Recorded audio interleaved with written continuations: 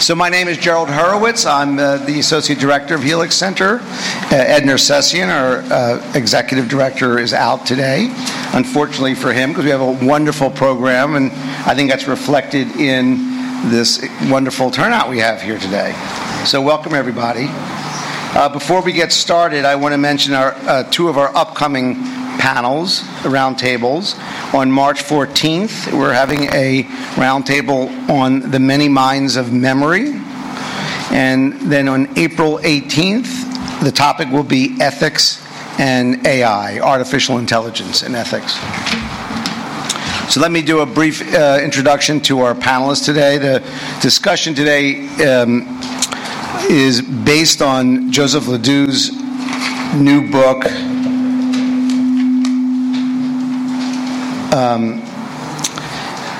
on the emotional brain. And let me just say a few words about Joseph, and we'll go through the rest of the panelists. So Joseph Ledoux is the Henry and Lucy Moses Professor of Science at NYU in the Center for Neural Science. He also directs the Emotional Brain Institute, located at the Nathan Klein Institute at NYU, and is a professor in the Department of Psychiatry and Department of Child and Adolescent Psychiatry at NYU Langone Medical School. His work is focused on the brain mechanisms of memory and emotion. Ledoux is the author of The Emotional Brain, which is the basis of our talk today, The Synaptic Self, and Anxious. The latter received the American Psychological Association William James Book Award. Ledoux has also written about the brain for the New York Times and Huffington Post. He's received a number of awards, including the Carl Spencer Lashley Award from the American Philosophical Society, the Frison International Prize in Cognitive Science, the Jean-Louis Signoret Prize of the Ibsen Foundation, the Santiago Grisolia Prize, the American Psychological Association Distinguished Scientific Contributions Award, and that's enough. No, and the list really goes on, and it's quite wonderful and impressive at the same time. His most recent book is The Deep History of Ourselves, the 4 billion year story of how we got conscious brains, and that's the title of our talk today. Kristen Lindquist, who I'm imagining you can identify because she's our sole woman on the panel today, is an associate professor at the University of North Carolina at Chapel Hill, where she has appointments in the Department of Psychology and Neuroscience and the Biomedical Research Imaging Center in the School of Medicine.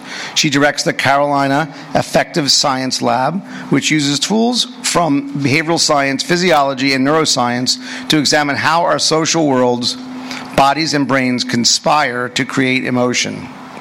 She's interested in how emotion and emotional regulation varies across the age span in health and disease and across cultures.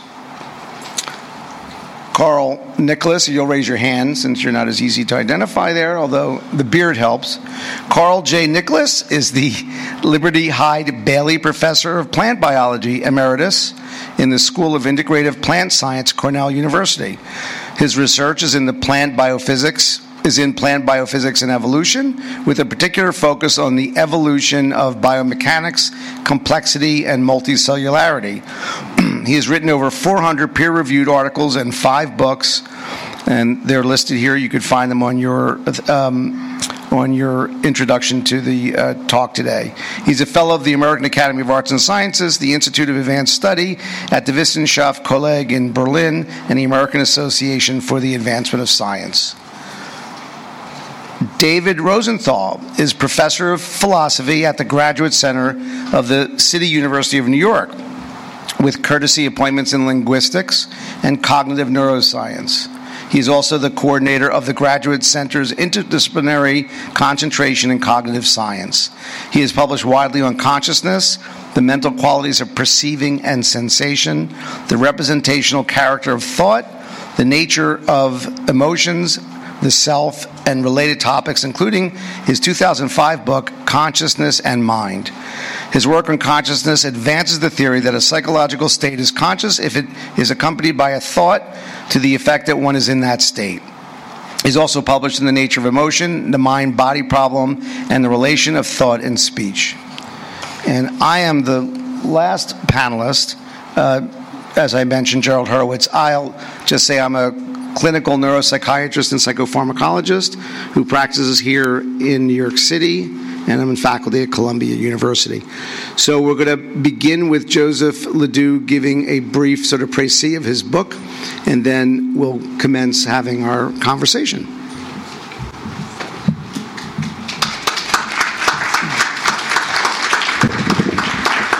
Thanks, Jerry. So it's really great to have these panelists because, in a book that covers 4 billion years, we need a lot of different expertise to get into all of this. And when I was writing the book, the work that each of these people has done comes into play because it's in part about the early history of life, and I consulted quite a bit with Carl on as I was trying to understand how single cells became multicellular organisms, and he was incredibly helpful to me on that. Kristen's work on the cognitive construction of emotions is very consistent with the kinds of ideas that I'm interested in. And I also am a very good friend and collaborator with David Rosenthal here, who is the grandfather, the main god of higher order theory of consciousness, which I also mostly subscribe to. I have my own version of it, but it's a real pleasure to have all these folks here and to be able to interact with them. So let me just tell you a little bit about the book. If you know anything about my research, you know that I study a part of the brain called the amygdala and its role in threat detection and responding to danger. And I've done that for, 30-something years, maybe 40 years, I don't even know anymore. And so at one point I started thinking about something, which is that the molecules that we've discovered in the rat brain that are important for the detection, learning about danger and responding to danger, are also the molecules that are present in bees and flies and snails and other organisms like that. So Eric Kandel's work, for example, in discovering all of these molecules was very influential and helpful because those of us studying mammals would have a much harder time doing that. So we used the clues that Eric and his colleagues discovered. And I was talking to one of his colleagues once about, how do these things come together? How do flies and bees and slugs have the molecules that we end up having as well? And of course, it has to do with there being a common ancestor that had all of these molecules. So if you think about that, we get, that takes us somewhere around 630 million years ago. So it goes back a long time. And this fellow, his name is Seth Grant, who we tried to get to come to the panel.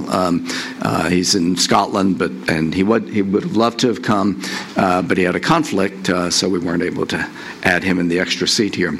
But Seth's work is on the genetic mechanisms of memory and the genes in particular underlying certain kinds of receptors that are important in plasticity. And Seth had found that these molecules not only are present in mammals and invertebrates, but also in organisms like jellyfish and snails and slugs, jellyfish and sponges. And so we're now talking about the beginning of animal life. But he also noted that they're present in protozoa. Now, protozoa are single-cell organisms that are able to learn and, they're able to detect danger, respond to danger in their environment, incorporate nutrients, balance fluids, and use behavior to do all these things. They also reproduce. The protists, which the protozoa are part of, are the beginning of sexual reproduction. So a single cell, how does a single cell reproduce? So sometimes it's self-fertilization, but other times there are male and female cells that will fertilize, the male will fertilize the female. So we're now going back about 2 billion years or so to get to where we still have these molecules that are present in us. Now, these organisms don't even have a nervous system. So what are they doing with learning and plasticity molecules? There's nothing to be plastic about. So the point is that you don't need a nervous system for behavior, and you don't even need it for learning. And that's kind of a mind-blowing concept. And so if you keep going back, and I kept going back until I got to the beginning of time, to the beginning of the time of life, which is about somewhere around 3.7 billion years ago, 4 billion years ago, where the first cells that were able to successfully reproduce and continue to reproduce so that the rest of life then followed. These were bacterial-like cells that also had to do these same things: detect danger, detect danger, incorporate nutrients, balance fluids, reproduce, and things like that. And they use behavior for many of these things. So when we think about these in humans, we're talking about danger, we're talking about fear. Incorporating nutrients, we're talking about feeding and hunger. Balancing fluids, we talk about thirst. Reproduction, we talk about sex and pleasure. But these mental states have nothing to do with why these behaviors exist. They exist because they were necessary for these early bacterial cells to survive in their environment. Behavior is a tool of survival, not a tool of the mind. We use behavior with our minds, but most of our mental capacities do not necessarily impact our behavior. So, for example, in the work I do on the amygdala and threat detection in rats and in people, we often hear the amygdala is the brain's fear center. That's absolutely wrong. The amygdala detects and responds to danger. Your fear, as Kristen will talk about, is a cognitive construction, interpretation of what's going on around you. It's not simply a bottom-up thing that you turn on the amygdala and all of a sudden, bam, you're afraid. No, the fear is what happens when you realize what's going on. So you jump back from a bus flying across 2nd Avenue here, and you do the jumping back long before you feel any kind of fear. Your brain is able to keep you alive because it has survival talents. And that's really what we are, survival machines. And we use our greatest capacities, such as consciousness and so forth, to help us survive as well. And then that's an unusual thing in the history of life, that we can anticipate the future and use our understanding of what's going on in order to keep us alive. Now, our conscious minds are perhaps our greatest talent, but they're also our worst, they're responsible for our worst proclivities: greed, anger, envy, narcissism, and all of the things that are getting us into trouble today and potentially preventing the future survival of our species. You know, we're kind of, I think maybe Carl can address this more accurately, but species have a kind of typical time course, and I think we're probably pretty close to the end of ours. The only way we can get past that, I think, would be if, as a species, we come together and use our collective conscious minds to do something good for the survival of our kind. So that kind of takes you from the beginning of the book to the end, and I guess we can throw it open to a conversation now. That's great. Well, as someone who's read through Joe's book, I can tell you it's just wonderful, magisterial, and you can imagine 4 billion years is a lot of time to cover, and he covers it beautifully. I guess there's so many places to jump in and have a conversation about the contents of the book, but I think maybe we should start at the beginning and talk a little bit about the development of behavior, because that's sort of an interesting entry point. Shall I continue, or sure? I mean, as I said, behavior is something that every organism does in some way, including plants, which Carl works on. A tree that is absorbing light might, or certainly sunflowers are going to, adapt to the light. The roots of plants will seek out minerals and water. And there are many things that plants do that are quite amazing behaviorally. And I think that's actually kind of a hot topic now, plant behavior. We just have to be careful not to go too far when we overinterpret plant behavior in terms of mental states. And I'll just stop there and throw it open. Well, I would add that behavior probably should be viewed as an example of any kind of biological trait that spans the continuum of the tree of life. And if you look at its evolutionary history, even consciousness, you see that to one degree or another, it exists within every lineage of life, including plants and bacteria.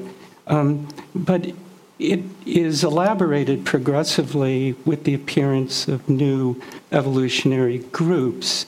And you see that it becomes more elaborated as you go from unicellular to multicellular. And in multicellular animals, for example, it becomes more elaborate from those lineages that lack a central nervous system to those that do.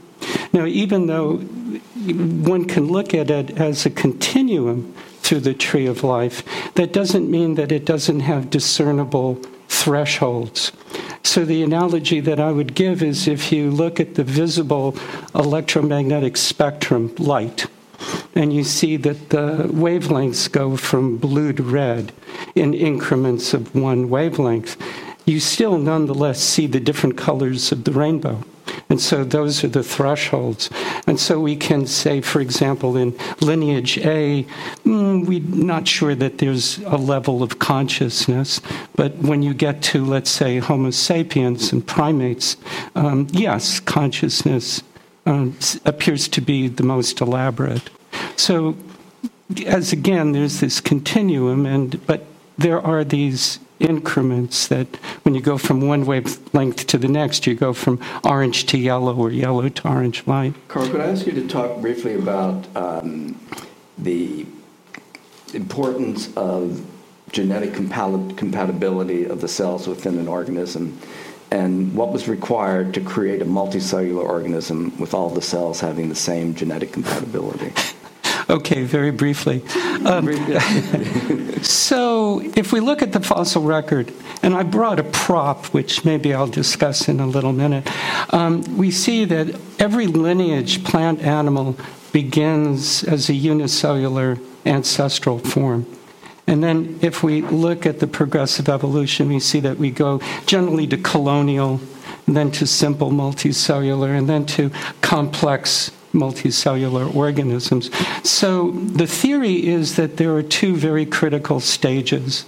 The first is a stage in which the unicellular to colonial has to have genetic compatibility amongst adjoining cells.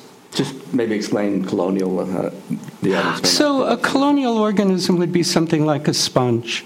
So you have a bunch of aggregated cells that are to some extent cooperating and behaving in a collaborative way. If I was talking about plants, I would be talking about some kind of alga that is just a glob of cells glued together by an extracellular matrix. But those cells have to be, at least initially, genetically compatible. And so it's comparatively easy to do that in the sense that when a cell divides, its derivative cells are very, very similar genetically. And so there's this Gemütlichkeit, this community structure that's established. But then the really difficult stage is this second stage, where you go from cells that are cooperating to cells that have now exported their fitness. So in other words, the survival of the multicellular organism doesn't depend on the survival of the individual cells. It depends on the reproductive success of the multicellular entity. And that's a very difficult thing to achieve. Nevertheless, if you look at the fossil record, multicellularity has evolved at a minimum of 27 independent evolutionary events. And it all started with something like this. This is a fossil which I'll pass around, but don't cut yourself. Okay? This rock is 2.6 billion years old. It's an example of a thing called a stromatolite. It's minerals that were precipitated by a bacterial biofilm. And inside this are microfossils, which are visible when you take thin sections and look at them through the microscope. Now, if I was alive back then, 2.6 billion years, I would still see things that perhaps I would identify as behavior, because these biofilm organisms are collaborating Some of them are doing one function, another function. But getting them all to collaborate as a single multicellular organism, that's a very complicated thing. So if you'd like to pass this around, just don't cut yourself on the edges. It's sharp.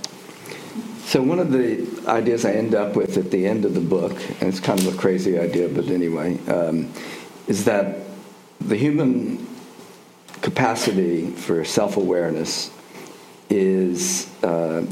results in our brain having a rogue component that is different from anything else that has existed in a multicellular organism, which is the ability to go against the will or the good, greater good of all of the other cells of the body and end your own life. And I think that doesn't exist in any other organism. You have to be able to know you exist, to know that an end can exist, and to choose to bring that in to fruition. So that was one of the most amazing things. I discovered many amazing things reading Carl's work and other really deep biological thinkers on these topics. But one of the things that stuck with me was the compatibility of an organism. And to have an organism that has many cells, all of the cells have to work towards the purpose of the organism to stay alive. And that's why, unlike in a colony, where you can remove a cell or a cell can defect and live on its own because it's not dependent on the colony. It helps the colony if the cell is there, so the colony needs to protect some way from the cells defecting. But if we remove a skin cell or any other cell from our body, the cell dies because we have so many different parts of our body that are interdependent. Our circulatory system depends on our respiratory system and so on. So it's just a multicellular organism is just a fascinating thing, and I thank you for everything I learned from your work. So maybe, David, we could talk about consciousness a bit. Well, I was going to ask you a question in what you just said about this suicide thing. Yeah. If the animal, a human, thinks, well, this is a good idea, I'm going to end my life, and it goes ahead and does that, why, there are all sorts of psychological things that I'm not competent to say anything about, but let's assume that we have a case of a person who decides, I'm going to end my life, and it's actually from the point of view of the person's psychological functioning, that's a good thing. Why is this going against the rest of, Because the rest of the body doesn't want to die. Its purpose is to keep on living. Well, the rest of the body is doing whatever it does as long as the animal is alive. But you have one part of the animal, one small part of the animal, that is making a decision for the rest of the body. Normally, the body is working as a unit. Well, so if I'm a tiger and I see prey over there, and I say, I'm hungry, I'm going to go kill the prey and eat the prey, this is my psychological functioning that's driving the rest of my limbs and my mouth and all of this stuff. I wouldn't make it psychological, but... I'm sorry? I wouldn't make it psychological. I would say that it's the survival imperative of the organism to do that. There may be some psychology that goes with it, but I don't think that's necessarily what's driving the behavior. So when you talk about psychology, it's got to be conscious? I was assuming that what happens above the neck, so to speak, that's going to be psychological in general. The medulla is causing us to breathe and causing our heart to... I don't think we can take everything in the brain as psychological. Well, I was being a little loose that way, okay. But in any case, the brain is not asking the kidneys or the feet or any other part of the body about this business of going over and killing the prey and eating it. The brain is driving the rest of the body. So Maybe there's a smaller piece of the brain that says, I know what, I've been around long enough, I'm going to put an end to all of this. It seems to be a continuity between the brain running the body for killing prey and eating My point it. was that, as you said, it's not a small, I wouldn't say a small piece, but there's one component of the brain's capacity that is making a decision that is going to terminate the activity of everything else. It's not, whereas biologically, organisms are designed, not designed, but are built so that they can persist. Would you agree with that? Yeah, I would. I'm a plant person, so a lot of the examples that I can give are probably very alien because plants are not alive.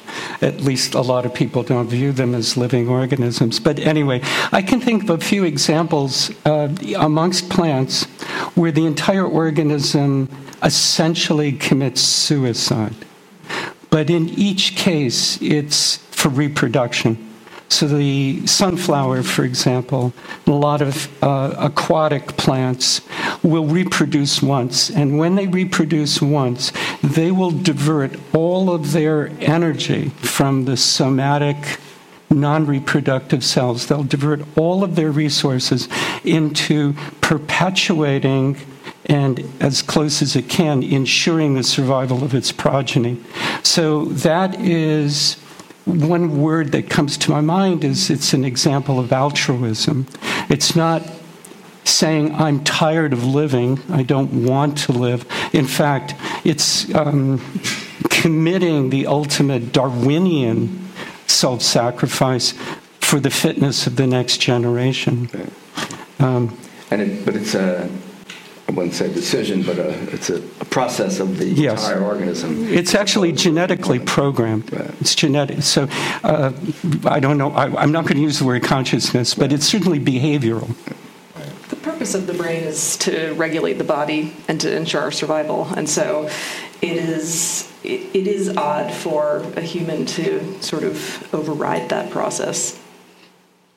In the case of plants, they're ensuring the longevity of the extended organism, right? The sociologist Emil Durkheim had an interesting discussion of all of this, and this is where I'm getting this idea of the human being the only organism that intentionally terminates itself. When you mention, Carl, the development of multicellularity and how now these cells with similar genetic endowment now have, as you said, they've exported their fitness. And this may sound like it's a digression, but I think it is related to what we're talking about now. And so does that make rubbish of the selfish gene notion? And I mention it in the context of, well, are there directives, let's call them, from nature that are at odds with one another?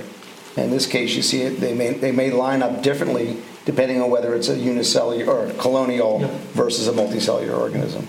Well, if you read Dawkins very carefully, The Selfish Gene, he's really not saying the gene is in control. He's been interpreted to really push that point of view. And later on in his subsequent publications, he kind of has. But in that book, he really is talking about the emergent properties from the level of the genome, from the genetic structure. And we know that genetic structure does not directly map to the phenotype, to the appearance of the organism.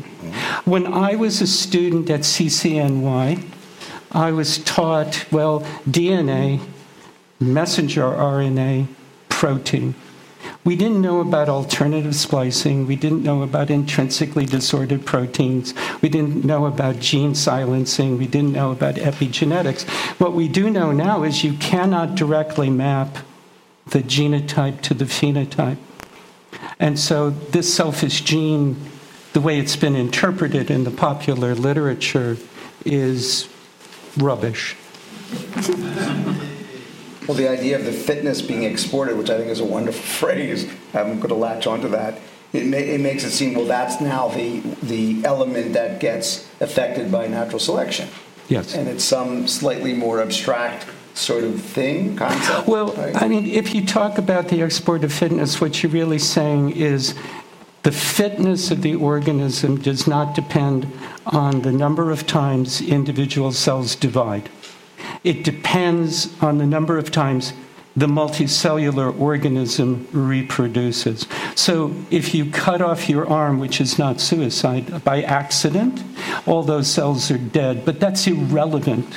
Their fitness has nothing to do with the individual's capacity to reproduce and produce progeny. So that's one way of thinking about the export of fitness. It's a major, major transition in every evolutionary lineage that's achieved complicated multicellularity. So whereas there are instances of, say, for example, programmed death, like an apoptosis, and you mentioned the example of the plant, I think, Joe, what you're talking about, it still is something different. This sort of, I have there's a meaning behind my act to end my life, which it seems to be it's a different sort of concept, right? So it's sort of risen out of this sort of lower level biological functions that might include programmed death. It's a higher order thought. Right? Well, I think so. Joe is alluding to my theory of consciousness. The theory of consciousness is basically along very common sense lines, I think. If you're in some type of psychological state, the state counts as conscious only if you're aware of being in that state. And that seems natural because if we have evidence that somebody is in a certain psychological state and the person says, no, I'm not, I don't feel that way, I don't see the stimulus, I don't have that thought, I don't have that desire, whatever it may be, that's evidence that but we still have evidence that the person is in the state, and it's possible under all the conditions that I just mentioned to have such evidence.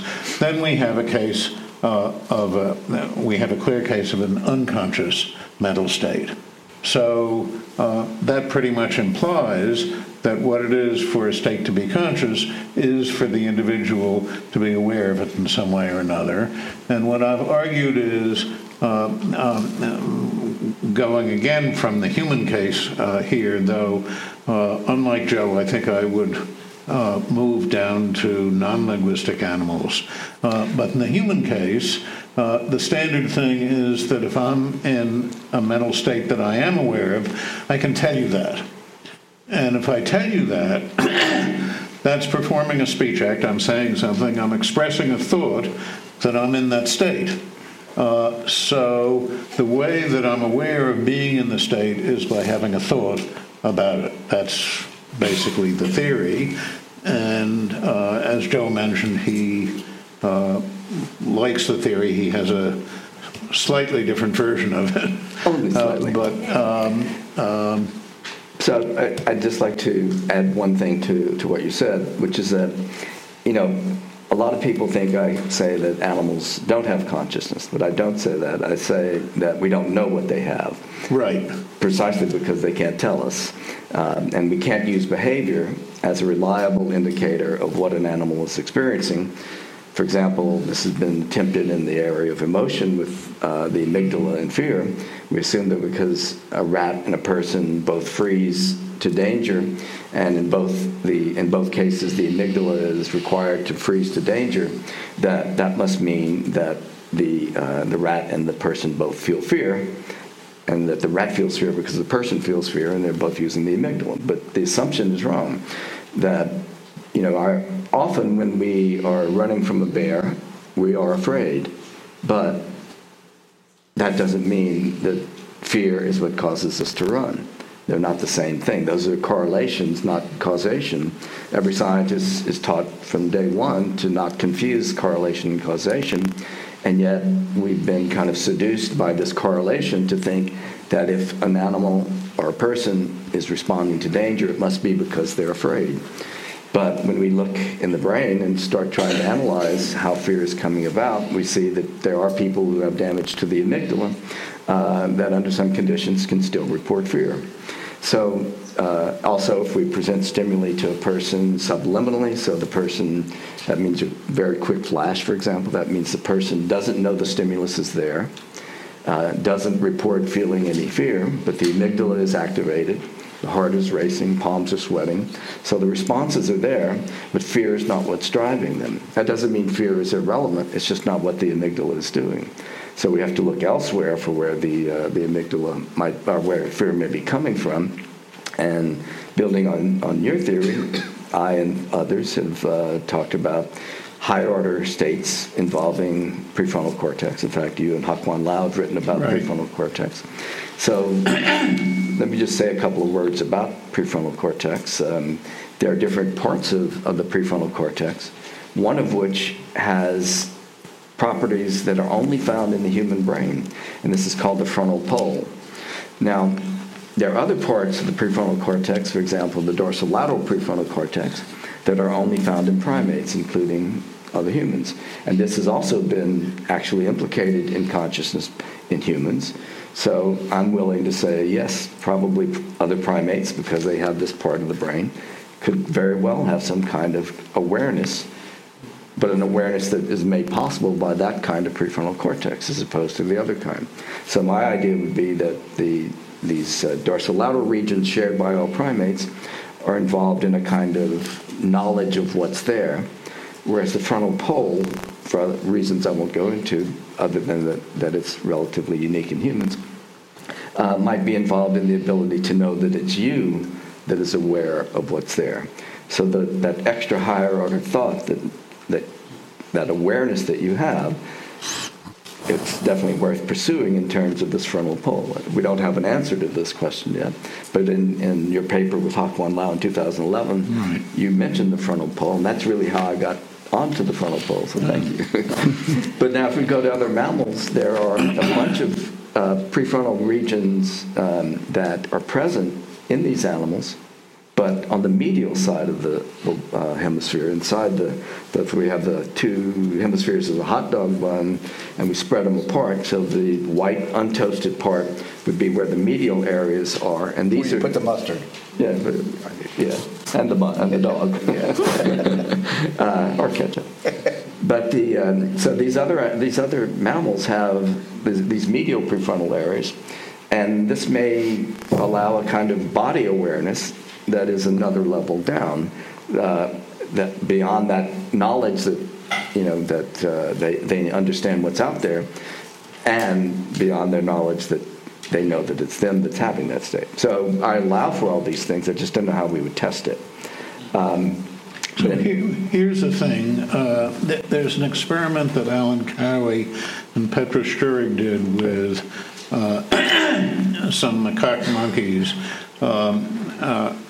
So blind sight is a condition where some area of primary visual cortex is ablated or damaged, doesn't function. And if a person with blind sight is presented with a stimulus that goes to that area of primary visual cortex, the person will say, I don't see anything. On the other hand, the person will be able to guess if the experimenter presses the person to guess. You say, well, guess about what the nature of the stimulus was that you're saying you didn't see. And the subject will say, well, I can't guess. I didn't see anything. Please just guess. And they get it more or less around 83% of the time correct, which is very good. And there have been a number of human subjects of this sort, and the results are pretty constant. So what Cowie and Sturig did was to surgically ablate, I think it was the right side, the left side of primary visual cortex will see the right field, the right visual field. And they had a monkey that in two separate experiments performed as follows. The monkey was able to reach out and touch something in the right visual field, even though that's the blind sight area for that monkey. Then, several months later, the monkey was trained to distinguish between a stimulus in the left side and a blank. So, if there's something, you press it. If it's a blank, you press another button, which is the blank button. And then it turned out that this monkey would press the blank button for a stimulus in the right side. So the monkey is able to do pretty much what a human can do. That is to say, in a certain way, the monkey is able to guess that there is something there. And the monkey also says, I don't see anything. And it seems to me that it's hard to explain that pair of results without assuming that the monkey has blind sight. That is to say, that there's a difference for the monkey between seeing and consciously seeing. So I'll just refer to what Larry Weisskranz said about that, which is that, yes, it looks like they're seeing, but because it's an animal, we can't. Larry Weisskranz is the person who discovered blind sight and has popularized it, and also invented these commentary keys that Cowie and Sturig were using. Larry said, we think that the animal is conscious, but we simply don't know scientifically. That there's no proof. So Larry was the one who told me about this particular experiment first. I know, but in print he said that. Right, and in conversation he told me he thinks this is evidence, right. It's a finding, Joe, that I think is hard to explain any other way. So I'm not questioning. I'm just saying. Cast around for a hypothesis. What's the hypothesis that would explain the fact that the monkey can actually detect, but the monkey presses the blank button for a stimulus on that side? I'm willing to admit it's possible. I'm sorry? I'm willing to admit it's possible. Well, but the other explanation would be that there's some sort of disposition to act that doesn't necessarily include what we often refer to as consciousness, right? Isn't that? Yeah, I mean, I don't know what that is exactly, but yeah. But what I'm asking for an explanation of is the pair of results. Yeah, that is to say, why is it? I mean, so if a stimulus is presented on the left side, the monkey presses the stimulus where the stimulus is on the screen. Right. If no stimulus on the left side, presses blank, right? And if a stimulus on the right side, presses blank. Right. And so that's one kind of experiment. And the other kind of experiment is that the monkey can actually detect it. So it seems as though there's a distinction between the ability to detect, which I'm suggesting corresponds to a human's guessing, on the one hand, and the monkey's counting it as a blank, whatever it means for blank. Blank means I don't see anything. Yeah. I'm not sure if this is relevant, and please, I'm apologizing, I'm speaking as a botanist, but I think it was philosopher Ned Block that made the difference between the phenomenology of responding and receiving signals and the phenomenology of being aware of those signals.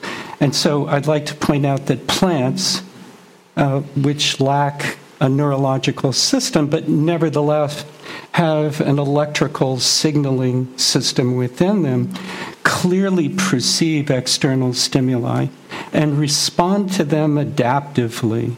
So that's kind of a phenomenological awareness. But it's by no means self-awareness. There's no reflection as we might project from our own experiences. So this thing called consciousness is a touchy subject. I'm not sure. I think it was John Locke who actually used the word consciousness for the first time. I think it was Descartes, David. Was it? Well, Locke said consciousness is what happens in man's mind. And that was the definition. Not that definitions are holding. But I would just say that there's one attribute that I think defines all forms of life. And when I was a young person, not only a century ago, but a millennium ago, the biology book said life is defined by irritability. And then you read on and it says... And as I get older, I become more irritable. But what it was really saying was that life responds. It reacts to external stimuli. And I think that is from bacteria all the way up to us. But this thing about consciousness being self-awareness, as I have to agree, I'm not sure that any primate other than us has been shown to be truly self-aware. I think in your book, Joe, you do spend a lot of time trying to push back against certain intuitions. Even you criticize Darwin for this in a way, for adopting anthropomorphism, maybe prematurely, or as you say, prematurely. I think it's such a woolly concept, consciousness, because we also mean slightly different things when we use it in different sentences, for example. But I'm interested in the famous story about running from a bear, because I think where you might also lose some of your audience is that it would seem to me whatever impels me to start running when I see a bear, at some point along the line, and especially if I think about it, hypothetically, I get fearful, right? So. And I can imagine even in the actual event of running away, halfway down the whatever it is, it's not a block, I guess, if I'm near a bear, but... Well, you are fearful, but the question is your fear the cause? Right, exactly right. So at some point it certainly kicks in, that's for sure. Maybe Kristen could address that. Yeah, I mean, in the history of the study of emotion, there's a tradition of assuming that there's some centrally organized state that is causing behaviors. And you see that as far back as Plato, right? And Darwin was certainly guilty of this and perhaps is the one who has sort of ushered that idea into modern science. And yet, behaviors are often emerging more quickly than conscious experiences. And so the brain is perceiving behaviors as they're unfolding, it's perceiving stimuli in the world around it, it's perceiving visceromotor changes in the body, and is categorizing those experiences. But there's not clear evidence that there is some centralized mechanism that is fear, per se, that is causing a certain suite of behaviors, or anger, per se, that's causing a sort of suite of behaviors. Yeah, I was just thinking about how, when you're addressing people and trying to explain that, there's such a tremendous pushback because our conscious, deliberations about these episodes so strongly inserts fear. That's right. If all we needed was intuition, we wouldn't have to do experiments. Science would be irrelevant. So, intuition is often the starting point of an experiment, some scientific endeavor. We're all, we live in our heads, we live in our folk psychology. And this is why we do psychology and want to understand how it all works. But ultimately, we have to get to what's going on in terms of how these processes really work. And what I've tried to argue is that the processes that control these innate behaviors, like freezing or escape, are separate from those that are making us feel fear. And I think this is consistent with Kristen's work as well. It's we're innately anthropomorphic. It's been said that anthropomorphism was very useful to our early ancestors as they, living with cows and creating farming and agriculture. It was helpful to treat animals as little people or big people, depending on the animal, that, because they were partners in this process. Maybe not equal partners. I mean, obviously, one got eaten and the other didn't.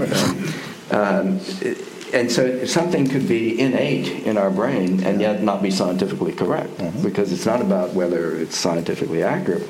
It's about whether it was useful to our species.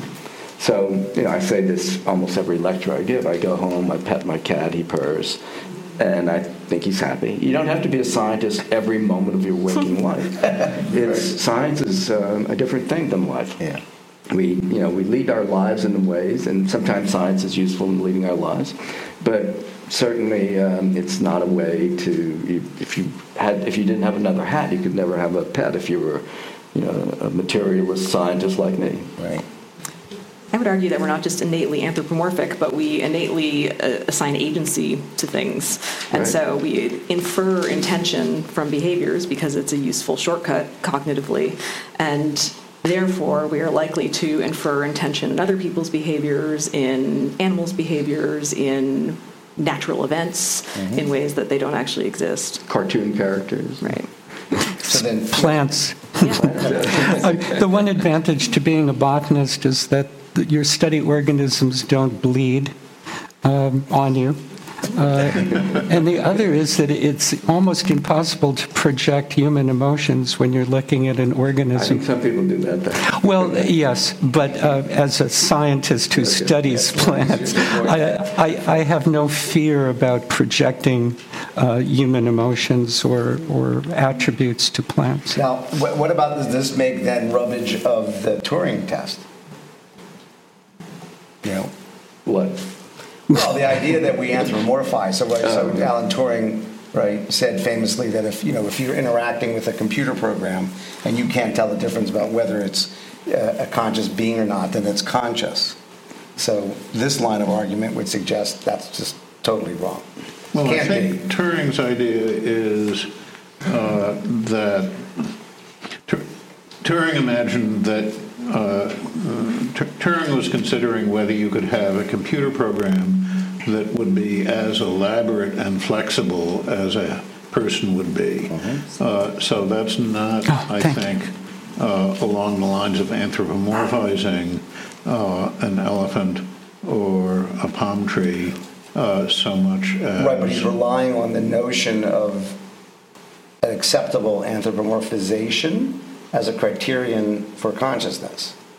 Well, he's relying on a particular hypothesis that humans are able to react in a conversational setting like this in marvelously flexible, unpredictable ways, and that so some very smart programmer, he was a very smart programmer, might be able to design a program so that a very smart psychologist wouldn't be able to tell whether a program was behind the screen or a person was behind the screen. The person was typing out answers, right? And so it's a particular hypothesis about, I think, the nature of human thinking, rather than something having to do with anthropomorphizing.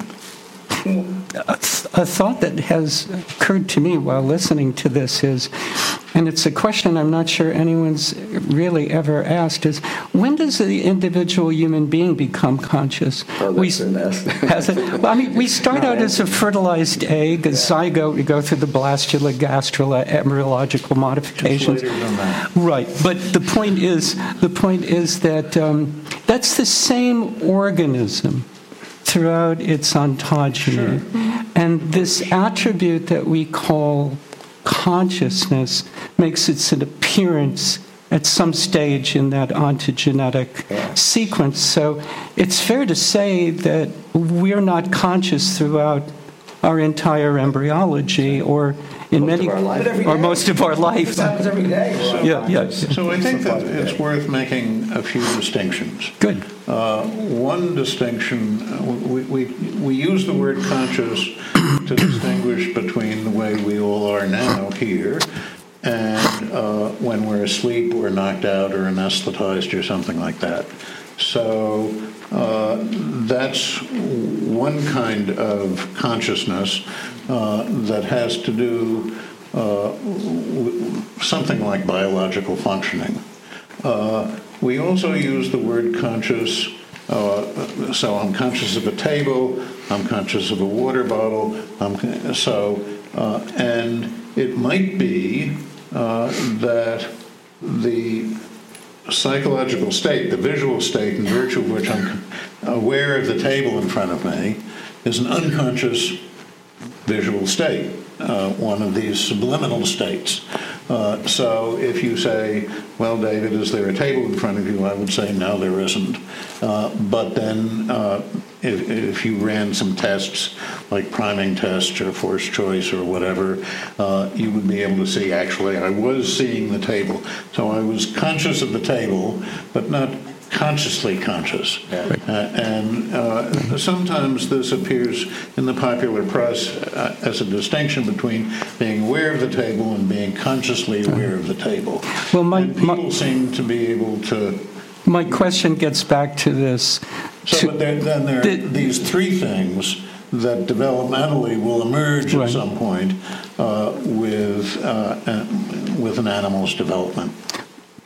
My statement actually was meant to provoke that kind of response, but also to point out that not that I'm Haeckel saying that ontogeny recapitulates phylogeny, but it's kind of interesting that when you look at the tree of life from unicellular to multicellular, from simple multicellular to complicated multicellular, from early primates to late primates, of which we're the most recent example, the question, and maybe the last, the question is, when does it make its appearance that we would say this thing is self-conscious?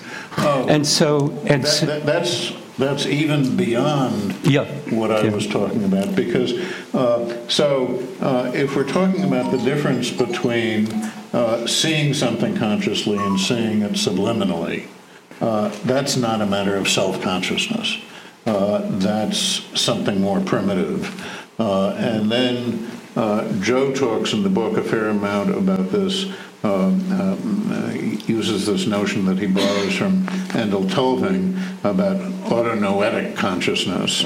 I'm not completely comfortable with the distinction between autonoetic consciousness and noetic consciousness, but at least something that involves reflective awareness of the self is a more advanced stage of development than simply consciously seeing. So Michael Lewis is a developmental psychologist, has written a book called The Dawn of Consciousness or something like that. I forget exactly the title.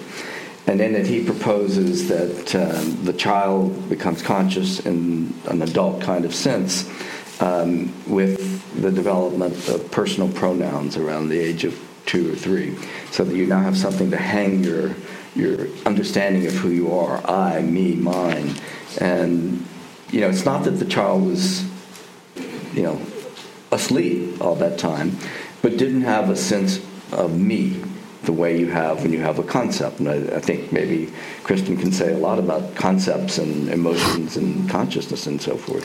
Yeah, so there's a lot of developmentalists who argue that self-awareness in children emerges around 2 or 3, or 18 months, around the time that they can identify themselves from other individuals via this mirror self-recognition task. So you put a dot on the child's head and you make them look in the mirror, and instead of touching the other baby in the mirror, they touch their own forehead. And it's thought that that is an indication of the self. But the self, like any concept is a concept that is accumulated over time, that you are you and you have certain features and certain likes and certain dislikes, and it's clear that that's something that emerges over toddlerhood. But your comment was interesting regarding ontogeny, as it sort of recapitulates the phylogeny that Joe outlines in the book, because it is this gradual process, right? And there's an urge to infer these stages at which there's shifts, and it's much more complicated than that. Yeah, I'll go back to that analogy that I made with visible light. When you break it up with a spectrum, that you go from one frequency to the next, click, click, click, click. You go from red to blue, and in between are all the colors of the rainbow. And there are demonstrable thresholds when we would all agree this is yellow, this is orange, this is green, and yet it's a continuum as a process, which to me is rather interesting, even from an evolutionary point of view, because as you're probably all aware, there's an argument between saltational evolution and gradualistic evolution, and I don't see them as necessarily mutually exclusive by virtue of that analogy, that I can get, go from a fish to a terrestrial thing or an amphibian, and that doesn't mean that I had to go through a massive reorganization of the body structure of the organism. That analogy really answers a question I was about to pose. Doesn't completely answer it, I think, but that is, I think what an amazing sort of a miracle or a mystery it is that we all pass through this developmental stage when we're unconscious and become conscious. And then likewise, every day, there are lots of instances where we're self-aware or not self-aware. I'm thinking of the example of driving in a car in some route that you're very, and then you suddenly realize, where's my mind been all this time? Even though obviously you're responding to the thing. But I think, well, that's an amazing miracle. Why can't we pinpoint it? Why can't we say, well, that's where I became conscious? Because we don't, and we don't know that. But it's interesting with the analogy with the color spectrum is because, there are those oddball colors between yellow and orange, let's say, or blue and purple, where we might stop and think, I don't know where the line is here. I'm not sure where the line is, right? And that may be I don't know, I'm putting it out there as a possible analogy to our difficulty knowing when we're fully conscious or not. It's even more complicated in terms of emotions. I mean, we have these specific words that we use, and but the gradations are not so clear. And Kristen, you've done a lot of work on emotion words and also in terms of culture, and maybe you could. Yeah, I was actually going to start that off with the color analogy, which is interesting because it turns out that there are actually cultural differences in where people see cut points in the visible spectrum of light. And, there's hot debate surrounding this, but it does seem that, even within a culture, people disagree on where the categories begin and end. And certainly across cultures, people disagree about where color categories begin and end. Now, if that's the case for color, emotion is much more complicated, much of my work has shown that the emotion words that people know and acquire through their culture name rich sets of categories that help people to parcelate the world into emotional meaning. And so the richer your emotion vocabulary, the more likely you are to see instances of these categories in the world around you. And so in that sense, to come full circle to the point about language, humans may have a unique form of consciousness that is predicated on their ability to use language, which essentially warps perceptual space. It makes certain things look more similar together to one another, and certain things look more distinct from one another. And that's not to say that animals don't have complex representations, but the question then becomes one of gradation again, right? So to the extent that animals have the ability to represent these rich caches of knowledge in an abstract way, they may or may not have emotion concepts that look something like humans. I think it's interesting that we can translate a word like fear across languages. But obviously we know that there are cultural differences in the experience of these things. But we assume because we have the same word, we're all experiencing the same thing. And this is, a huge problem in geopolitical politics, where we take a translation literally, but it means X to the people who are listening to the translation and Y to the people from whom the translation is coming from. So, words are our friend, but also can get us into trouble with sloppy use, and I think scientists are often very sloppy with words. I have I think those difficulties happen even in very local contexts. Right. Yes. And very often because, people are being nice, they don't say anything about it, or they may not notice it. But I don't think that you have to travel across national boundaries or language boundaries. Subcultures are just too bad. Yeah. You were going to say something? Oh, I was going to, personal example, I was writing a book with a German colleague, and we were working together week after week, a lot of math, and we decided that one day we would speak English and the next day we would speak German, so our brains didn't fry. And at one point, the day we spoke English, I'm trying to explain something to Christoph, and he said, "Nein, nein, nein, that makes no sense." So I said it in German. He said, "Oh, yeah."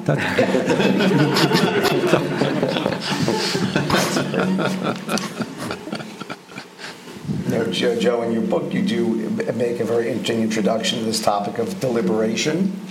There's a chapter on that. And I think this goes back to maybe even the example with the monkeys. There's this...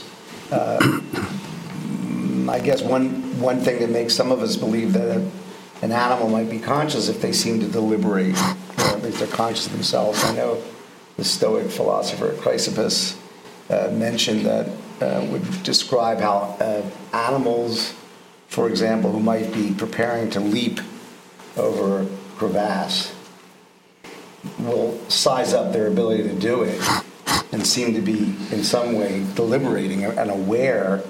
And he uses it as he believes a demonstration that there's some degree of self-awareness, at least in that regard. I know how far I might be able to jump or not, and will I do it? And so sometimes the animal will back off, and sometimes the animal will leap. And that's a really interesting challenge to the idea that animals aren't conscious. I'm not saying I accept it, but I think it's an interesting sort of... one of the points I tried to make about deliberation was that you have to distinguish conscious from non-conscious deliberation. So our cognitive capacities are, a lot of what we do is done non-consciously. We make decisions all the time, and we may justify them after the fact consciously, but in the process of making snap decisions, we're not analyzing everything consciously. So the animal that's making that snap decision about whether to jump or not, or maybe it's not so snap, but you don't know that it's consciously exploring. It probably is. I'm not saying it's not. Right, yeah. But it's an interesting challenge to the idea, because it just so much appears to be that. But I would add to the worry that sometimes, at least it seems to me, and other people that I talk to, what happens, I don't know whether to do A or B. And instead of being Aristotle and whatever Aristotle was saying about deliberating, which would be very conscious, I turn my mind off, so to speak. Well, I don't turn my mind off, but I stop thinking about it consciously, and I let it simmer. And it's going on somewhere, but I'm not paying any... then I see things clearly. And so this is the unconscious processes that are doing the work. Which really are deliberative in many instances. Yes. I'm not suggesting that they aren't deliberative. I'm suggesting that they aren't conscious. Right. And that we can't extrapolate from deliberation to consciousness. I agree with that. Joe may be familiar with this work, but there's evidence that you can look at cells that map out space in a non-human animal, and as the animal is preparing to behave, it's simulating which pathway it's going to take. And you can see that playing out in the firing of the cells, and then the question becomes, is that deliberation, right? So again, we need to be careful with our definitions. It's amazing, whatever it is.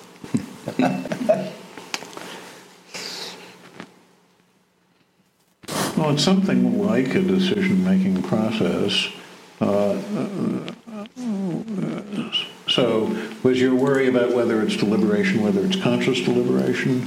I'm just pointing out again that it's slippery, right? Where we begin to infer some sort of human-like state, right? Humans certainly deliberate by saying, "Oh, should I take this route or this route?"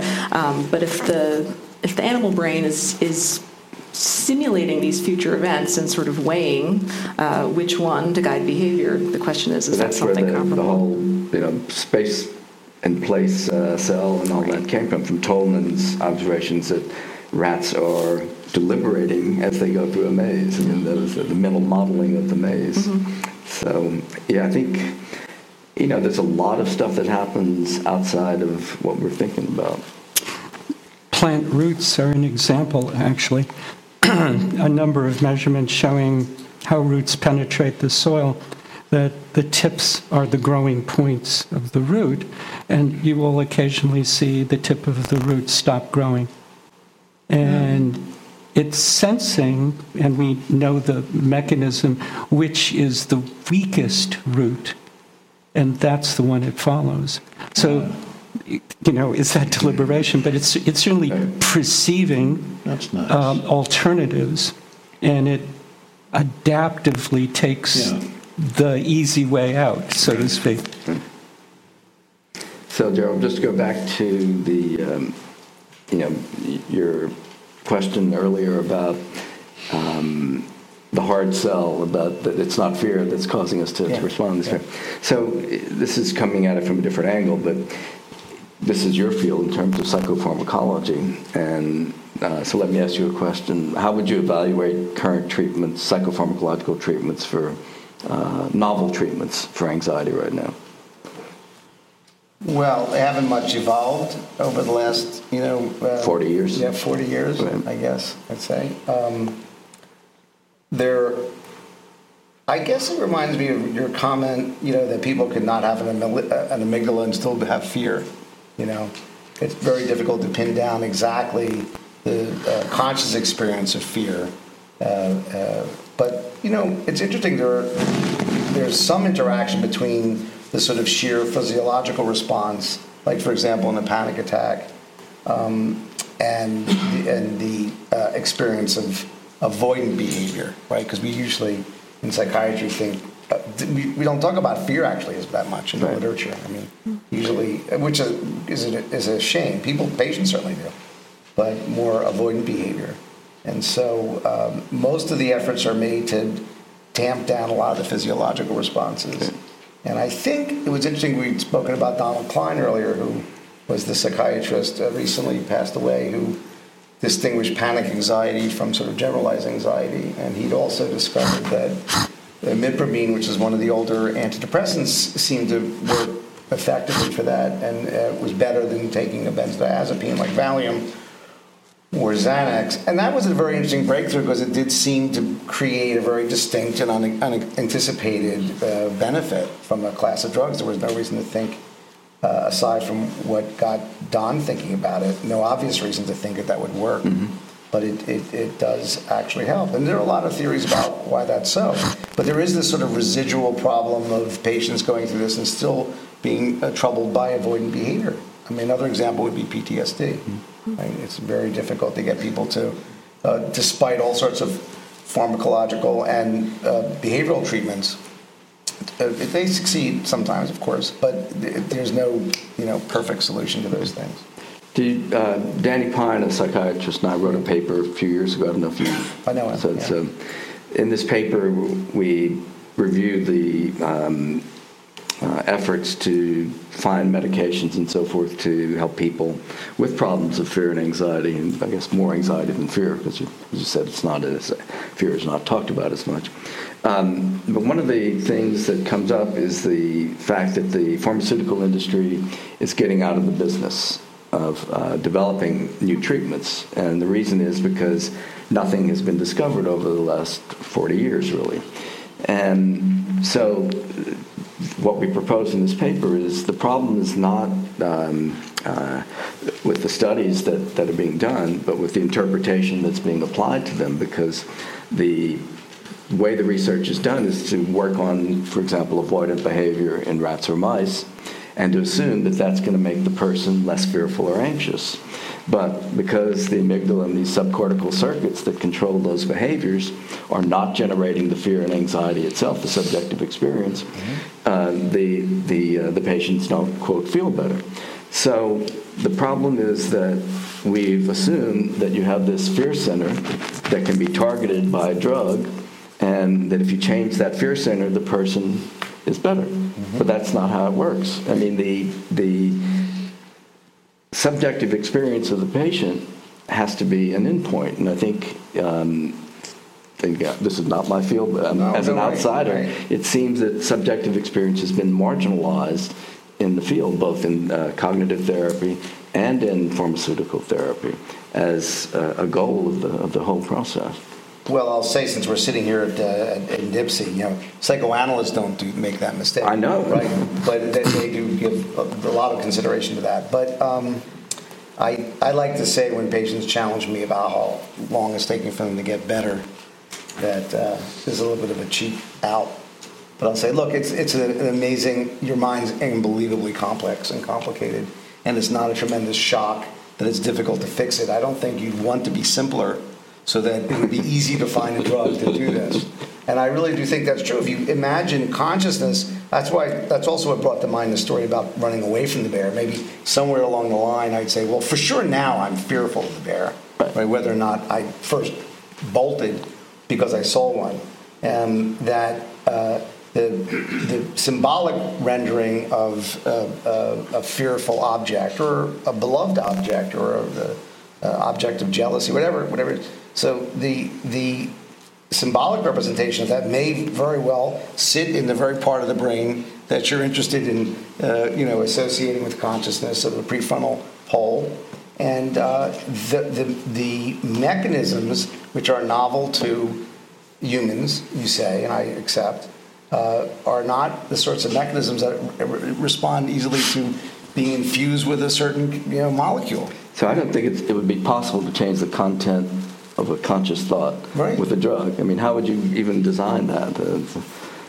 Exactly. That's exactly what I'd say. It's interesting, because the sort of obverse is that is patients, because they've read that some drugs can induce suicidal thinking, really, which I think is done largely more bad than good, because a lot of people stay away from medicines that otherwise help them, really literally get this notion that this will put this idea in my head, And I guess in some sense that's kind of true, but it's not an idea that's being inserted into their head, right? It's some level of arousal and agitation and dysphoria and happiness that might then lead to it, but it's not as though you're suddenly brainwashed. That's the sort of idea. And that's exactly why, when we're trying to make people unfearful, and when their object of fear can be a very complex affair, it could be very, not just a bear, but something much more complicated than that, it's very difficult to figure out a way to neutralize those. I think the drug companies would be better off if they sold these as avoidant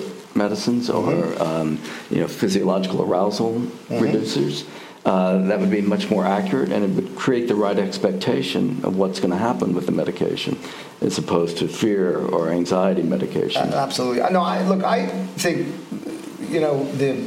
the basic outline of how the mental health field tries to deal with these conditions is reasonable enough, I'd say, but it's not in practice always done very well. That is, most people understand, I guess PTSD is a great example of this, because it's so difficult to treat, and many people who have that condition do take medications for it, and I think for good reason, but it's very clear that it's just one step in a sort of rehabilitation.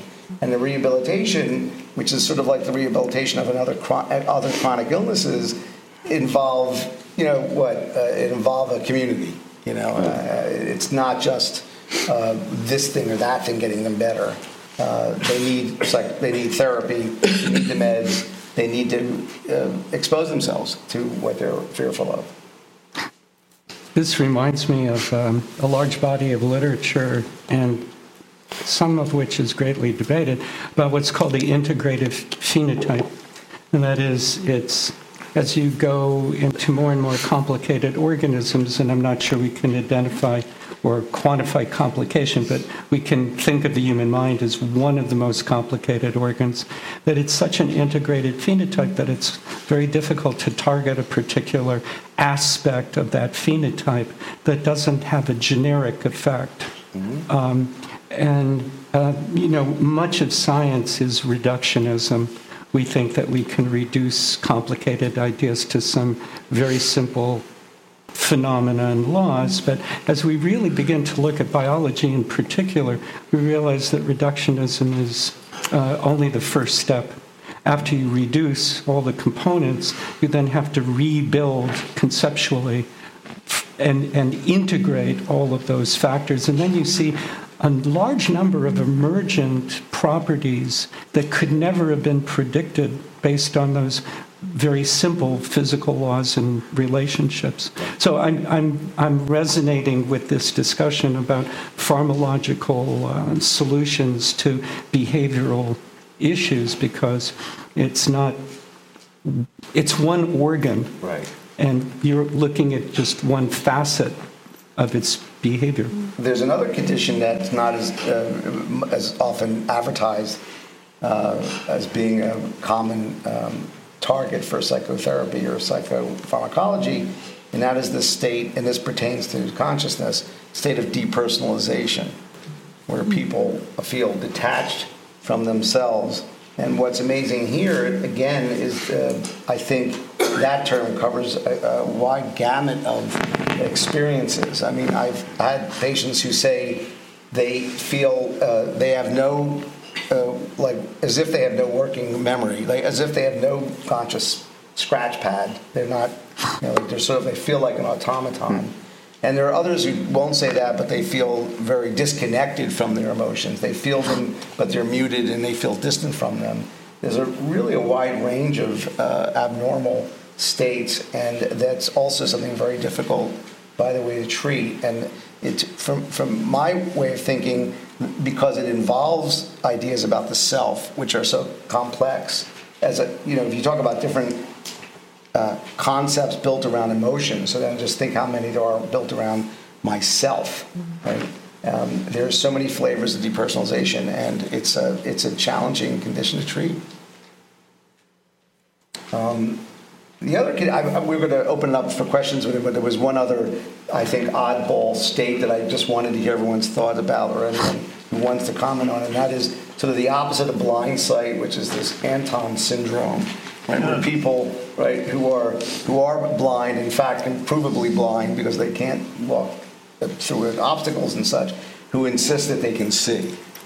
Now, this is, and of course, it's often referred to as a state of confabulation. So they're making excuses for their blindness, but even in the most absurd circumstances, they'll go to absurd lengths to insist that they could see.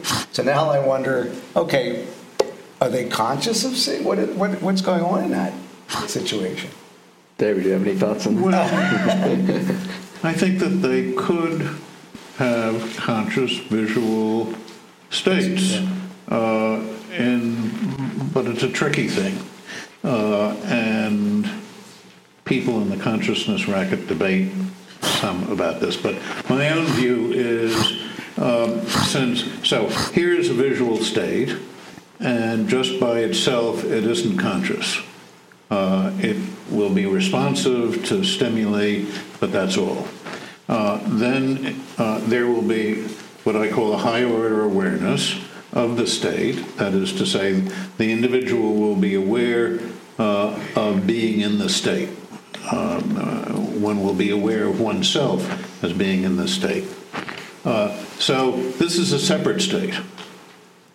So now you can take away that. And then you would still have some kind of visual awareness, right? Without the, so that is to say, you would be aware of yourself as seeing. You would be aware of yourself as being in a visual state, even though, in point of fact, as you mentioned, biologically, we know that there is no visual state, but that's not the way it is for the individual, right? And I don't see any reason why this wouldn't be the case. I think with these Anton's patients, it's a bit of a question how fine-grained it is and what the nature of the visual consciousness is, but it seems as though this particular model of what it is for psychological functioning to be conscious provides a very nice explanation of what's going on here. So the patient you described sounds more like Charles Bonnet. I'm sorry? Sounds more like the Charles Bonnet syndrome that Richard and Haquan. Oh, yes, right. Where there's yes. a lesion of visual cortex, and the right. person still has these can report these visual experiences. But what's the damage or what's the condition in Anton's? This neurological? I'm not sure I know. Let's see. It's some Is it peripheral? breach. There's some disconnection between the fibers that travel from the occipital lobe towards the temporal parietal lobes. Okay, so it's the same basic idea. In terms of what we're talking about, it's basically the same kind of thing. But it's interesting that they're so productive. And I think in general, we could have a whole talk on confabulation one day, or at least I'll have one, and I'll pretend all the rest of you are here. That is very productive, and I wonder about this idea, this sort of like this gestalt completion that concepts and sometimes actually create consciousness of some sort. There's this great paper. There's a great paper from the 90s looking at color space representations in congenitally blind individuals versus sighted individuals, and they sort color concepts as similar and different, and then you can use multidimensional scaling to infer what's seen as similar and what's seen as different by people. And what they find is that, this is Shepard and Cooper, I think, what they find is that congenitally blind individuals have a representation of color space that's remarkably akin to sighted individuals. And so via language, people are forming representations that are then shaping some sort of conscious experience. They're talking to people, so they have that input. Yep. It was studies of confabulation in split-brain patients that made me turn to rats to study emotion. We studied these patients whose brains were split in half to control epilepsy, and would ask the left hemisphere, which you could talk to, why you did a certain behavior that had been elicited from the right hemisphere. So the left hemisphere has no internal information about what's in the right hemisphere, but can observe the behavior that's being produced. And the left hemisphere would make up all these narratives, these explanations, confabulations, to make it all make sense. And so we were discussing this, my mentor and I, Mike Zaniga, were discussing this, and we said, well, maybe emotion systems are something that would be generating behaviors non-consciously that would require this kind of explanation. Right. So the light bulb went off in my head, and I said, okay. And so once I left Mike's lab, I started doing rat research, ended up in the amygdala, and here we are today. That's great. All right, well, I think we should open up for questions. If people want to, please, one at a time, and please make sure it's a question and not an elaborate commentary, if you don't mind, and take it away. Thank you so much. I'm a big fan of your work. Synaptic Self was very crucial in my life. Close to the mic, please. Hi, Mike. Does it work now? No. So if you are right that Donald Trump might win again, I'm afraid. The reason I say is that, we have to talk about representations as well, because propaganda is extremely successful, and we have technologies to make people think a specific thought at the same time. Billions of people can think that way. And we all know that conditioning works. Pavlov's experiments have proven that conditioning could be, is effective, and an organism could be made to salivate on arbitrary things. So my question is that, knowing that Homo sapiens are tribal and they start as narcissists, are there any representations which can make us more humanistic, more planetary conscious, more peace-loving, more human rights-loving. Thank you. Well, we have to figure out how to make that appealing to people, which it apparently is not. Anybody else have anything brilliant to say? Well, I think attending Helix Center roundtables. But thank you for your comment. Noah Harari, in his popular, in several senses of the word, book *Sapiens*, talks about 70,000 years ago, a consciousness revolution. Have you read the book? Do you know what I'm talking? I know what you're talking yeah. about. Well, what do you, as professionals, really in the field, what do you think of that concept? Well, if consciousness, as we humans understand it, in our own particular way, is part of our evolutionary history as a species, not necessarily as an animal, then yeah, maybe that's when it happened. I mean, that's a wild guess in terms of putting a number on that. Yeah, I was sort of wondering about the assessment of the data that Harari used to find that out, or to claim it, shall we say? I think he's a great writer. I'm not sure he's a great scientist in terms of all of this stuff. Well, right, that's about what I thought. Thank you. Even though we talk a lot about consciousness, it seems to me that most cultures have also developed techniques to become unconscious or at least unself-conscious, such as Buddhism seeks to become unself-conscious and connected in a form of unity, where in other cases, depersonalization, we're becoming unself-consciousness. It's fractionated depersonalization, so it can go either way. But one seems to be much better state than the other.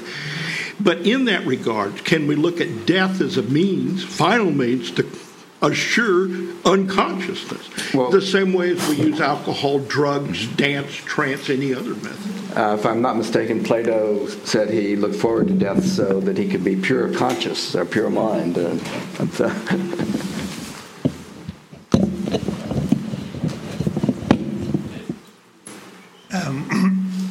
Back in 2016, I was so struck by Rudolf Bullinas' comment about the improbability of cells coming together to form a multicellular organism and remain then as a unified entity, that it struck me that would require a mechanism to make that happen. That would be a turning point. And that mechanism you could begin to identify with consciousness, provided you remove self-awareness from consciousness. And therefore, if we thought of consciousness as, first of all, the unifying element of what brings multicellularity into a unified being, and then we humans came along later and added the ability to turn that on ourselves and to understand our own consciousness. So I wondered if you see that shift to multicellularity as being, even if you don't agree with my connection with consciousness, if you see it as being like a fundamental turning point in evolution that must have led to a new set of characteristics coming about, even if you're not agreeing with them being called, some of them being called consciousness. Consciousness part in terms of another part too. Okay, so that first step towards multicellularity, the formation of some kind of colonial organization, in each lineage that has achieved that, it has achieved it by virtue of an extracellular adhesive. Now, what's interesting to me is the fact that different lineages have used different materials to accomplish adhesion. I'll give you an example. Almost all of the cells in your body are adhering because of transmembrane proteins called cadherins. The cells in the plant body are stuck together by virtue of pectins, which are carbohydrates. So our bodies are stuck together by proteins, plants are stuck together by carbohydrates. And if you look at the metabolism of what a photosynthetic versus non-photosynthetic organism does, it makes intuitive sense. Carbohydrates are cheap, proteins are relatively easy to make because of the physiology of the animal. So that's not consciousness, because every unicellular ancestor has used the adhesive for a different purpose. So, for example, we think of unicellular things as, well, they don't stick together. Well, of course they do. If reproduction requires two cells to come together, they have to adhere. And they're using that adhesive to form the colonial organism. So contingency and co-option, co-opting the use of something as an adhesive here that now gives you an adhesion here. The real major step is not sticking together, it's working together. Right. And our species has yet to accomplish that. More Scotch tape. More like red tape. Joe, I haven't yet had the pleasure of reading your book, but would you perhaps characterize how your work differs from Antonio Damasio's? Because it seems to me to be the converse that you're suggesting. Yeah, so Antonio and I have been on writing books about emotion roughly the same amount of time. And we have different perspectives that ultimately come together in terms of the higher levels.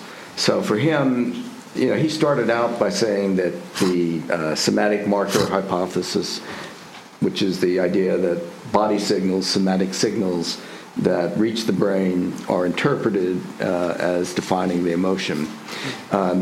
So my view was that those signals are important in modulating the experience but not defining it. Okay. So that's the main distinction. But Antonio had an interesting component to that, which he called the as-if loop. So if you don't have the body states, you can conceptualize, you can simulate it. And for me, all emotions are these kinds of simulations rather than these predetermined events. Fascinating. And if I may, just one other question. Perhaps the brain is a distributed system. Beyond what's in the skull, of course, it started with the gut. The tube was the first brain. This evolved subsequently. And of course, there's a lot of work now going on around microbiome.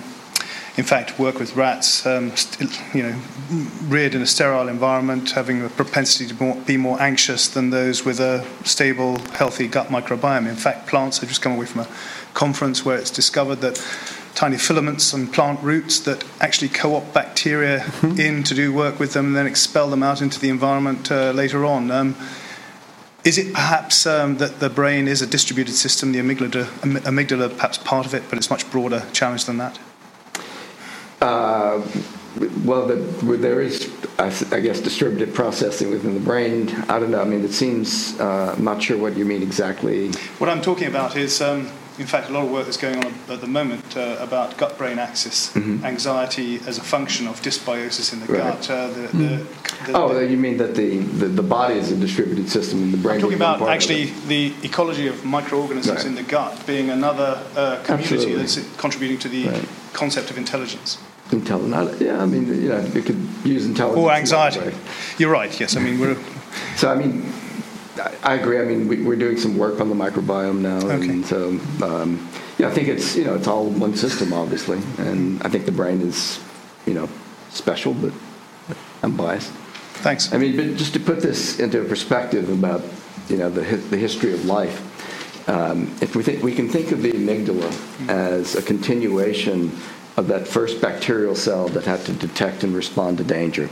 I'm not saying the amygdala itself, but the circuits within the amygdala that detect and respond to danger are just a continuation of that protective survival imperative that we have. And so the amygdala and other parts of the brain that do those kinds of things are just allowing a big multicellular organism accomplish those goals. If I can add to that, absolutely, I agree. We used to think of a tree as a separate organism. And now our ecological evolutionary perspective is, well, yes, it's an individual. It will have a life and death. And individuality is another concept that's somewhat difficult to define. But we now know that those trees are actually interconnected to neighboring trees by mycorrhizae and bacterial colonies, and that they're actually capable of exchanging nutrients. And that is that one tree that is overproducing can actually contribute to the carbohydrate gain of another, and sharing minerals and things like that. So this integrated phenotype, what is the individual from an evolutionary or a biological point of view? It's really a fascinating topic. What about the idea that we're just here to support bacteria? No comment. Thank you. Hi, forgive me, I have not read your book, but I was thoroughly interested in coming here. I guess I have a two-part question. The first is from the description itself. It says emotions, you concluded in your book, result from our efforts to make sense of the significant moments in our lives. And forgive me if I missed it. I don't recall your... could you comment on that? So, preceding that, I'm trying to reconstruct where that sentence came from, but preceding, is that from the description here? Yes. Okay, so in the book, that idea is preceded by the fact that we have these biological systems that control our, survival activities in terms of, finding food, mates, balancing fluids, finding liquids, and so forth, and all of these things that are important in the ecology of daily life. And emotions are a conscious awareness of those significant things and putting those significant things out of the biological context and into a psychological context. Not that psychology isn't biological, but allowing us to experience what we're doing when we have these biologically significant moments. Thank you. And so this also goes to the gentleman next to you, but obviously for anybody, the psychopharmacologist, and you just mentioned, I guess, the juxtaposition between, you said not that psychology is not biological. So my question had to do with what effect does the taking of, let's say, multiple psychopharmacological drugs, not only for anxiety, but mood stabilizers, a whole bunch, and in the long term, et cetera, have on perception and behavior? And we're talking about humans here. Question. Let's see. I guess it depends on what medicines what agents you're talking about. I think the most concise way to respond to that would be. Forgive me for interrupting, because before you did a really good job of saying, well, these psych meds or any sort of meds or anxiety meds cannot change your thinking, but you were talking about the suicide warning. They're not. I wouldn't say they can't change. Well, no, they don't implant ideas in your mind. That's for sure. They can change the way you think about things in important ways. That's for sure. But what I was about to say, which I think is the most concise way to respond to you and to the concern about what are the, you didn't say adverse, but it's implied, I guess, adverse effects of taking lots of pills over time. Or just the effect. Okay. Because they don't do studies on it. Especially, you're right, when it's multiple meds, they certainly don't. All I'll say is that a person's ability to function, be creative, be alert, sleep well, wake up, have energy, all of those things, those factors are more important in the long run than the number of medicines you take. So the bad outcome would be someone who's taking lots of medicines and they are thereby very impaired in terms of their alertness or their cognition and so forth, and they shouldn't be on all those medicines. But when people really, and it requires a careful analysis and a discussion, and it's not something that necessarily can happen in one quick session, but in the long term, looking at how well that person is sort of fitting into their lives in I call it just generally a healthy way, then typically, with a few exceptions based on blood tests you have to get once in a while, typically the effects are good. That's what I would say. Okay, there are lots of exceptions to it, but watching the overall sort of functional state of the individual is more important. I guess one perfect example would be it's a short one. It's only one type of medicine. That's there was a great furor that it arose a few years back because of a study that said benzodiazepines cause dementia. And I felt that study wasn't well done, and there was a follow-up study, large multi-institution study that found that no, the connection was false. Okay, it may yet still be debatable, but I do know this: anxiety in the elderly is a very strong risk factor for dementia. Okay. So when you confront, well, what now? Now you have to make a choice, and there are important choices, and there are ways to do it intelligently. But it would be wrong to assume that the medicine necessarily is going to have a negative outcome net. So, okay. Thank you. Sure. As I was listening, I was on the various themes here. I was trying to put it in a context of some other research in a different field. And perhaps Joseph and Kristen might come in on this. A quorum sensing in bacteria and the ideas of how bacteria, first of all, are not solitary, they're social. And that took a long time for the field to come to that conclusion and the research to start from that as the foundation. And similarly, consciousness is social, it's not solitary. I mean, there's the solitary expression of it within an individual, but that's still mediated by all of the other influences that have been social. And the one thing that sort of hit me when we talk about the consciousness and developmentally, around 2 and 3 years old, well, the terrible twos, the tantrums. If I don't get my way, I'm going to start screaming and crying. Well, when that stops and the child becomes more pro-social, that's when the consciousness component of it develops. So I think that's a very interesting thing to start looking at. Any responses? Everything said about quorum, though. Well, I can respond only in terms of the comment about bacteria, and that is it's very interesting because quorum sensing in bacteria, we think, is a mechanism to gauge the availability of nutrients in the environment. So by sensing the size of the population and the extent to which the population might be growing or diminishing, that is a feedback as to the availability of nutrients for the collective. What's interesting to me is that in a lot of bacteria, the molecule that's used for quorum sensing, which is indole acetic acid, or IAA, is used by plants as a signaling molecule to go from the tips of leaves and the tips of roots and the tips of stems.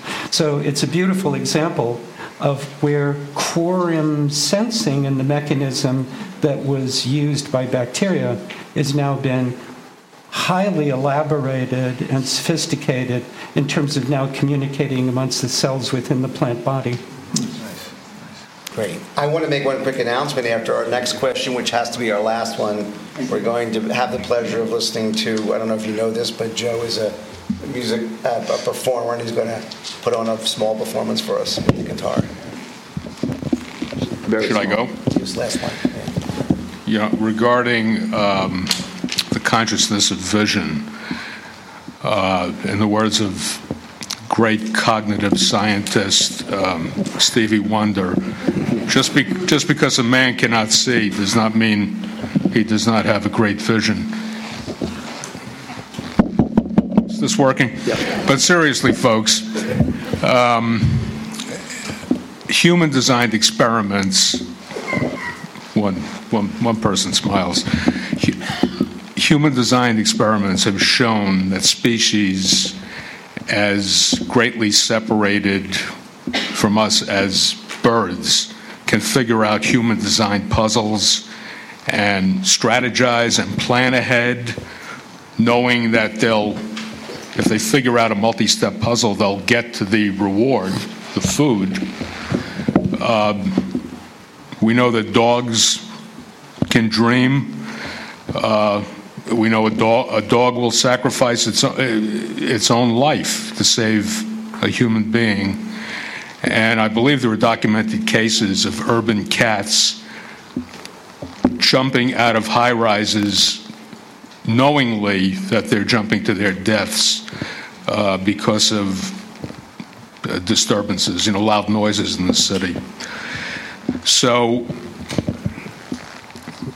my question is, when humans design experiments to test if animals have consciousness, when it's obvious to a lot of people that they do, isn't this, what we're talking about here today, isn't this really more anthropomorphic chauvinism than science? As we said, if all we needed was intuition, we wouldn't need to do science. But it's difficult, maybe impossible, to know what's on the mind of another animal. But no one's saying they. But the experiments we design are designed by using our own biases. Right. I don't do those, so. Yes, I think. What was the quick one? We have one. Yeah, quick one. CCNY? Sorry? CCNY? Yes. Yes, okay. Yes. Buell Gallagher? No. No. Pre? Yes. Okay. I'm that old. CCNY. Okay. Buell Gallagher. Okay. Human beings, Homo sapiens, have been on this earth for about 200,000 years. We're also hybrids.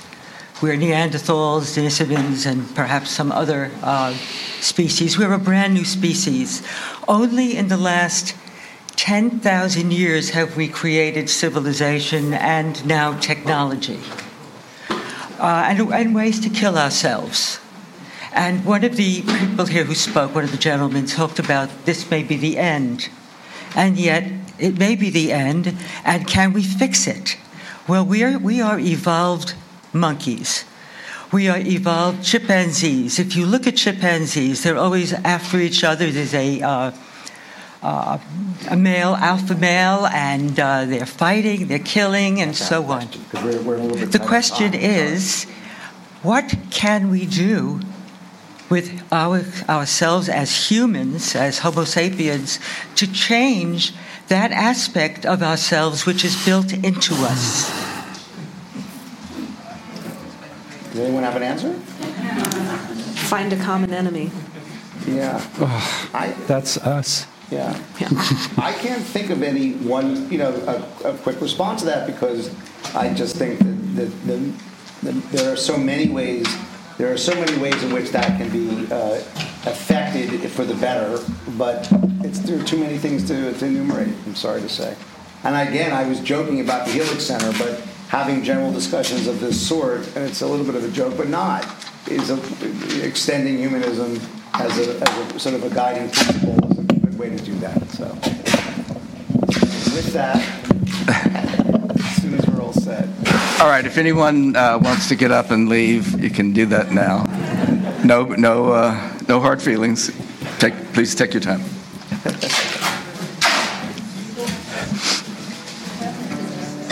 So I'm only going to play 3 short songs, and we were originally supposed to have a larger group here, but we couldn't get everybody together, so we canceled the whole thing. Then at the last minute, I decided to do something I never do, which is perform by myself. So let's see how that goes. All right, so we have a band called the Amygdaloids, and we invented our own genre called heavy mental, which is music about mind and brain and mental disorders. And we've actually played here for the New York Psychoanalytic Christmas party once upstairs. There's a video on the web about that I just came across. All right, I'm going to do a song called My Mind's Eye.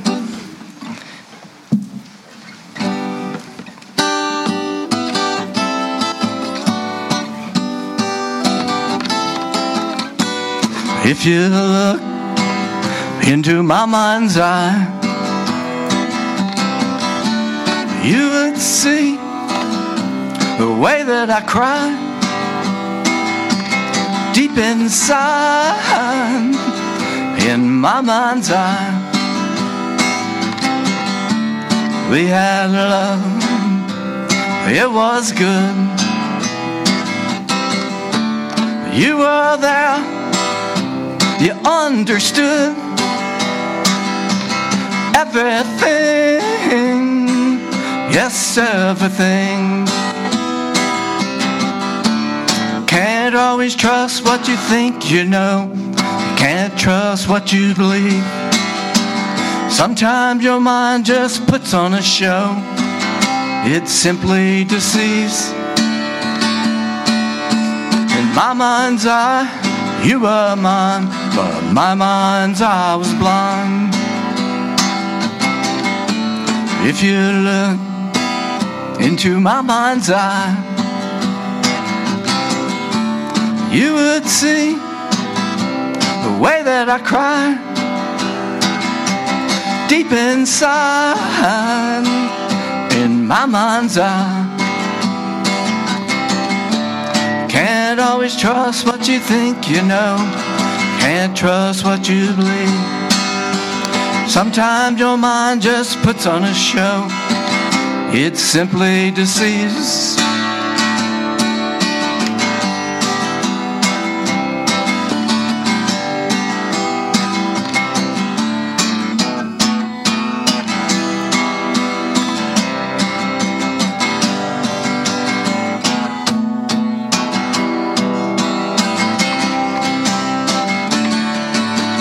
My mind's eye, you were mine, but my mind's eye was blind. My mind's eye was blind. My mind's eye was blind. Oh yeah, my mind's eye was blind. Okay, thank you. So sometimes when I write a book, I write songs that go with the book, and that's what we were going to play here today. And some of this has electronic music and so forth, which obviously we won't have today. So I'm just going to do one song from the book, which is called Life. There are 4 songs in the book. One is called As Soon as There Is Life, There's Danger. And another is about, these are kind of dystopian, either beginning of the world or end of the world songs, except this one, which is about beginning and end of life. Oh, this.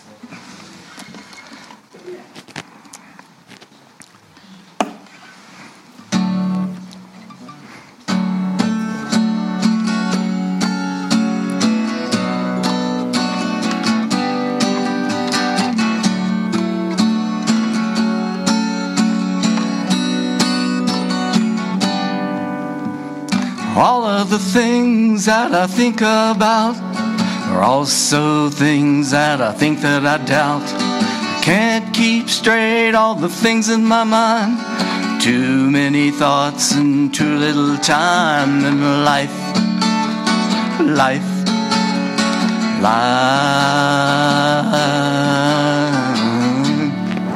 The states of mind, they come and go. Sometimes fast and sometimes slow. Some leave a trace in my brain. Others just wax and wane in life.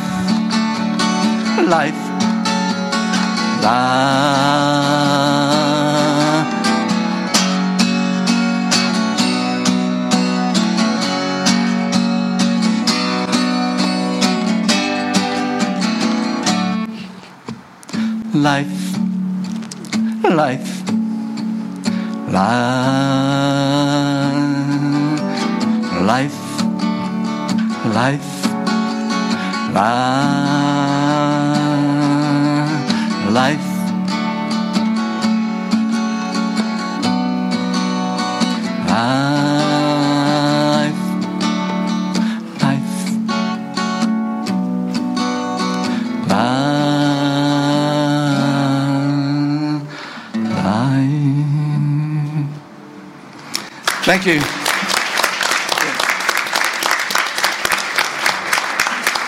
Thank you. And thanks, Kristen, Carl, David, and Gerald. And the Helix Center. And Miguel back there in the booth. Okay. All right. Thank you. March 14th, hopefully.